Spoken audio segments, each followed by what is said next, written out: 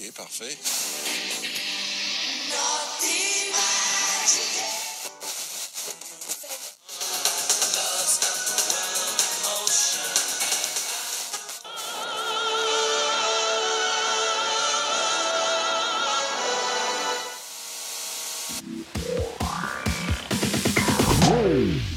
Declan Marin here, joined by Dave Donnelly, and a new addition to our team who's come up with a very enjoyable way for us to cover Italia 90 on its 30th anniversary. Turlough Kelly of the Irish Football Chronicles. Thanks for joining us and indeed pitching us the idea for this trip we're about to take over the next, about 4 weeks or so. If you remember our Advent podcasts, which was sort of one a day over 25 days, as you'd imagine. Well, think of it that way, but it's sort of tournament mode. So each match day, we're bringing you a new Italia 90 show in your podcast feeds. It won't be too heavy on nostalgia. It won't be all, oh, do you remember Nessun Dorma? There'll be a lot more to it than that. We'll be going through each game in chronological order as they were played, obviously, and looking at the landscape here in Ireland and right around the world as the tournament progressed. They'll be short and sweet too, so you won't have a million podcasts. There's already a million podcasts out there, sort of. You're having to work your way through in lockdown. So I imagine these will be sort of handy for, a short run, or maybe if you're going for a longer run, you can keep a few and have the old play next feature working nicely for you. Gentlemen, let's get into it. We're going to get the sort of what do you remember bit of the podcast out of the way, so we're not doing too much of that right throughout the tournament. Turlough, we'll start with you. Obviously, this is your sort of brainchild. Give us a little bit of your memory of Italia 90 and I mean, what age were you when this was all going down? Well, alarmingly, I've just discovered I'm the only person on this podcast who actually has any kind of clear, distinct memories of the World Cup. I was 9 years old, and by sheer coincidence, I just got into football sort of around that spring. I had pretty much zero interest in football. One of my great regrets is that I didn't take any interest in Euro 88 because I was old enough to remember it. I remember the games being on, but just passed me by. So yeah, I by sheer coincidence got into football spring 1990. Was such a neophyte that I didn't even realize there was a World Cup coming up. But if you can imagine, I'm sure you all know that kind of feeling of when you first sort of fall in love with football, how total it is and how beguiling and intoxicating it is. If you combine with that the fact that the entire country, collectively lost its mind over the World Cup, I really had no chance. But yeah, my memories of it are of kind of crowded family living rooms watching these games on actually a portable black and white television, believe it or not. But it's just a general hysteria, I suppose. What country were you living in? Well, I was in Ballymun. I don't know if that answers the question. Some of my memories of the World Cup are watching games, and simultaneously we were up on the eighth floor, watching kind of the general hysteria that was visible around the town. I had a kind of a bird's eye view of it all, and there were people running out to others who were too nervous to actually watch the game and were kind of reenacting it on all the green spaces, and their mother or father would run out and tell them what was happening. I remember that during that particular penalty shootout that I'm sure we'll come to. My memories are possibly deceptive, as these things often are, but still very vivid. Dave, you'd have been around back then. You're a bit older than myself, but you'd have been only a nipper. So what's your memory of it like? You'd have been around, thank you. I was 4 at the time, or just turned 4. So I have memories of the tournament, but I'm not sure how many of them are contemporary and how many are kind of filled in afterwards.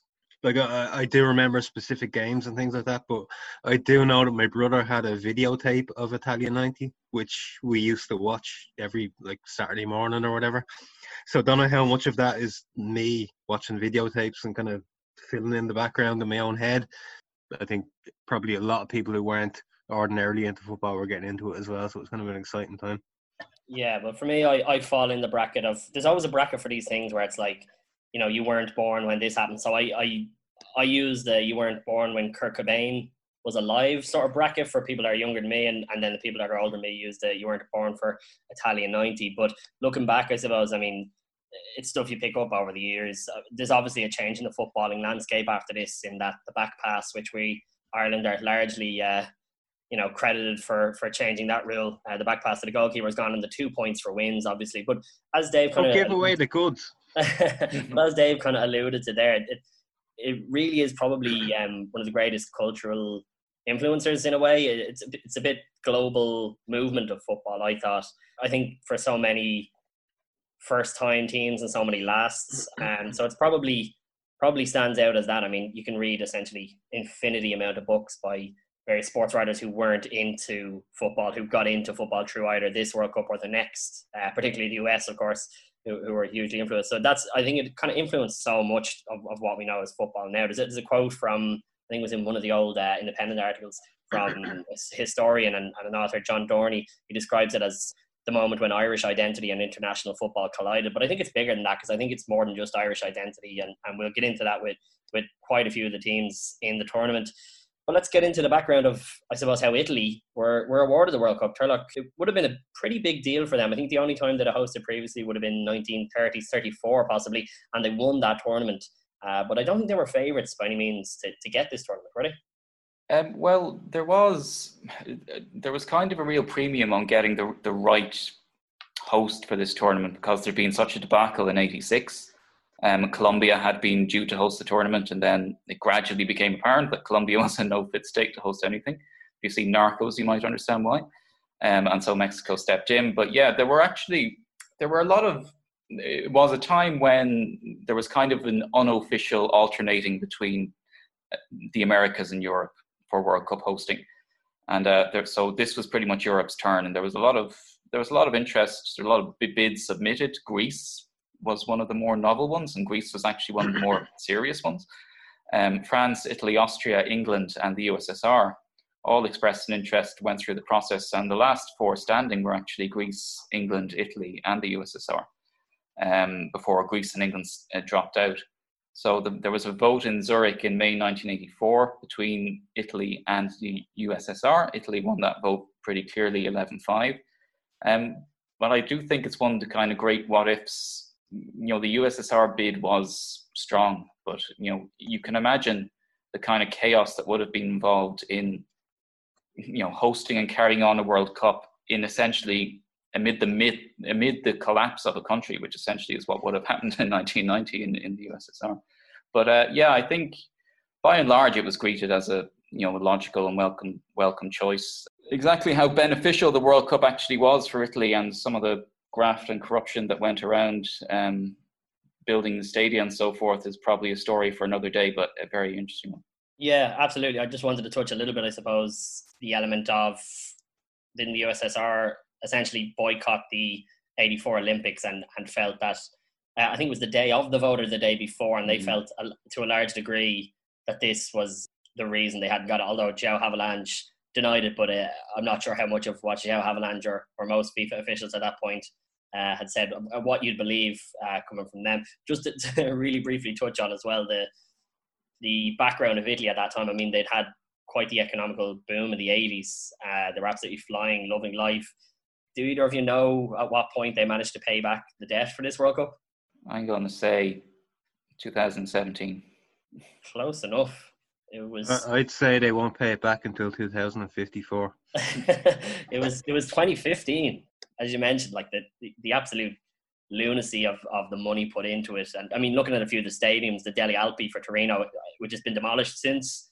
You have stadiums like the San Nicola in Bari, which was awarded through absolutely outrageous nepotism, if you look into the story further on with that. But that I suppose is a fair background of where Italy was at the time. And the San Siro is going now, isn't it? I believe so, yeah, I believe so. So let's touch next then on the teams that qualified. We've got to sort of briefly and as quickly as possible run through the continents and how teams made it there, excluding, of course, Argentina, who were the previous winners, and, of course, Italy, the hosts. Maybe we'll start with UEFA first. Yeah, actually, I'll run through UEFA really quickly, because compared to USA 94, you remember that kind of classic November 17th, 1993, when all those qualifiers were in the balance, the night Ireland qualified. There's nothing really comparable in 1990. It was all pretty straightforward. The European qualifiers, other than Italy, were Romania, Sweden, England, USSR, Austria, Netherlands, West Germany, Yugoslavia, Scotland, Spain, Ireland, Belgium, Czechoslovakia. Dave's going to fill us in on Ireland a bit later, I think. But one interesting thing from Ireland's point of view is that the seedings for this were weighted very heavily towards the previous World Cup. So even though Ireland had come pretty close to reaching the semi-finals of Euro 88, they were actually seeded fourth in a group of 5. Originally, the plan with the qualifiers for Europe was to have a playoff system, but eventually they changed that until it was just a case of the worst second place team missing out. Wales, believe it or not, took that almost to court or into some kind of legal process. They needn't have bothered because they didn't get near qualifying anyway. The very first qualifier in Europe was Northern Ireland-Malta, which actually was played before Euro 88. But again, Northern Ireland didn't really get particularly close to qualifying. The high-profile teams that missed out, I suppose the biggest one would be France under Michel Platini. Again, very similar to 94. They kept getting chances to get back into it and just spunking them away, basically. They drew in Cyprus.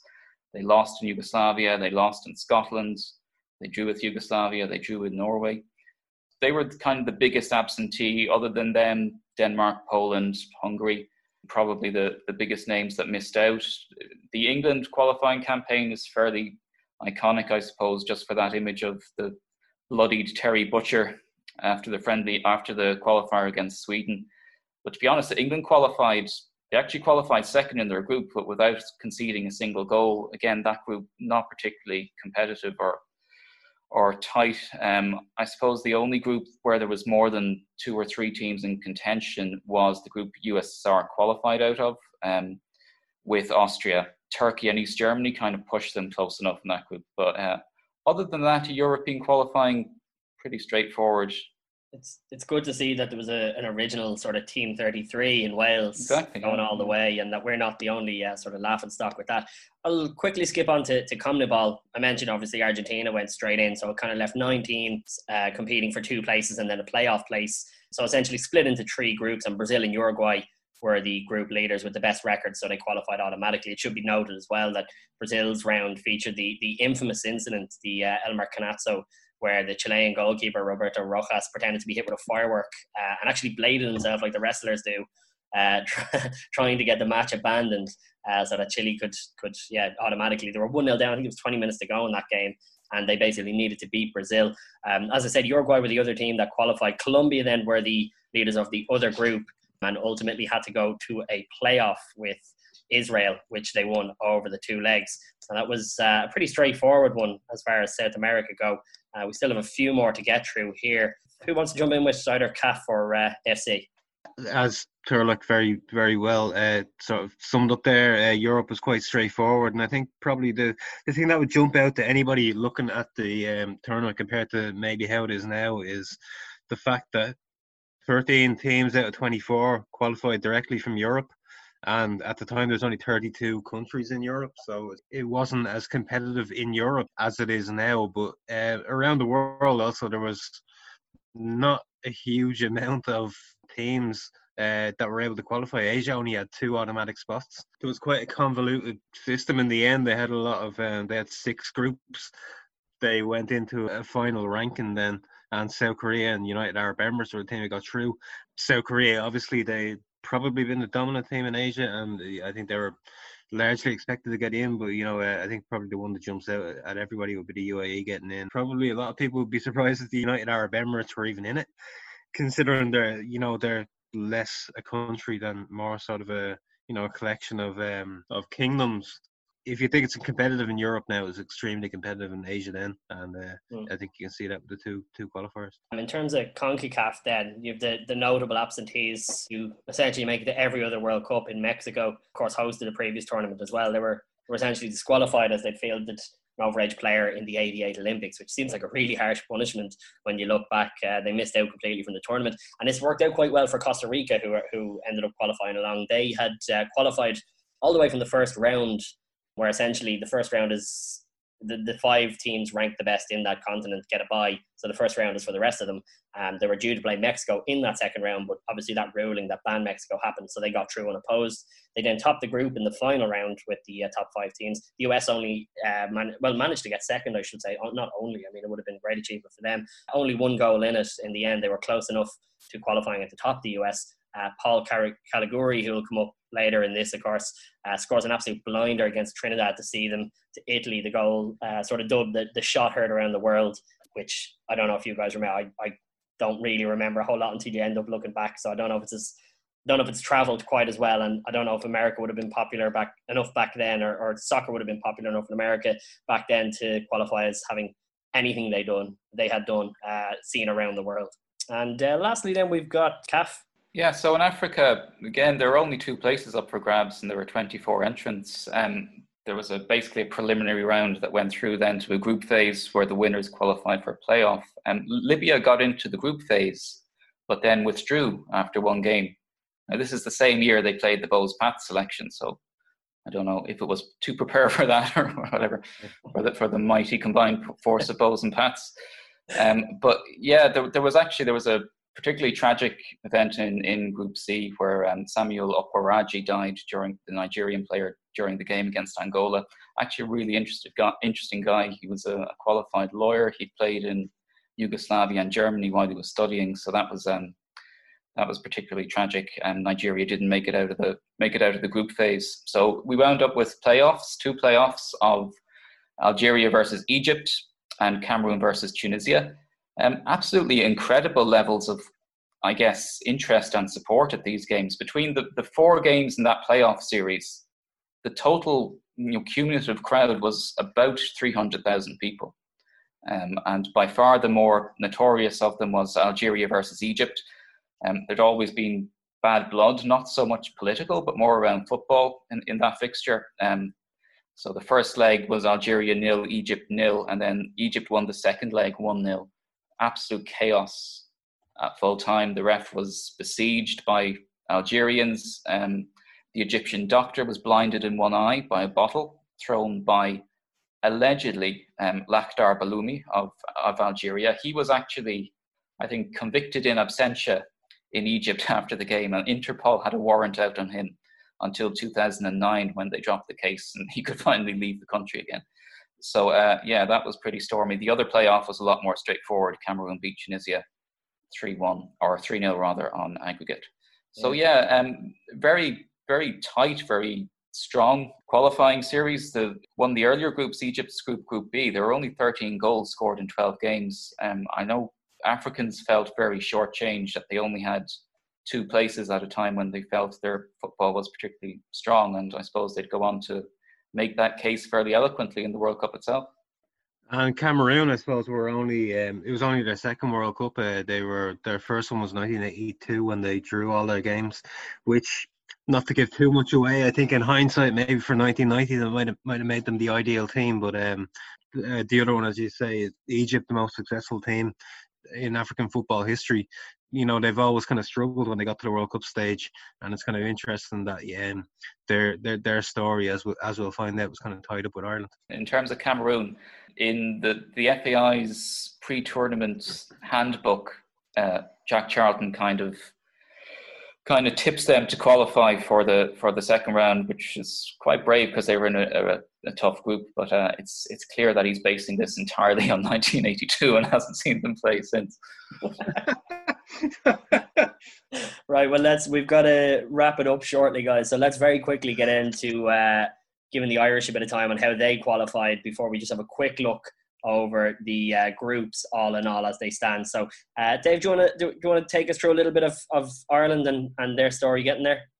Yeah, so in terms of qualifying, Ireland were fairly I suppose fairly straightforward. We always have this kind of idea that everything is a struggle for Ireland, but actually for this tournament, maybe uniquely, we qualified quite comfortably behind Spain.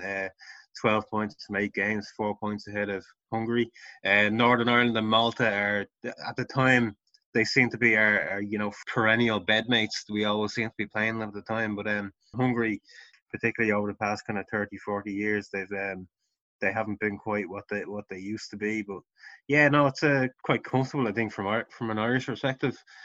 0-0 draw with Northern Ireland. The defeat to Spain wasn't an ideal start, but seemed to kind of pick up our legs along the way. Beat Spain at home, beat Malta at home, beat Hungary at home in successive games.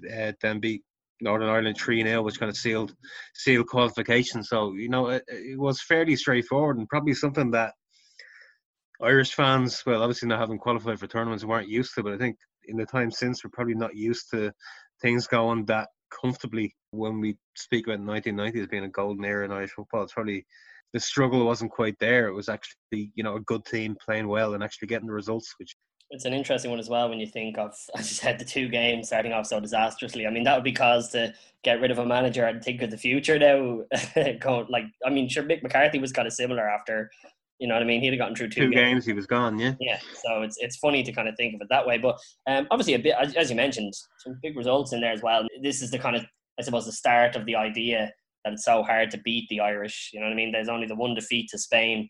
The other games all on the road are for the most part draws, and picking up a big win against Spain as well in the group. So let's very quickly then talk about the groups and how they're looking, just to jog people's memories a little bit.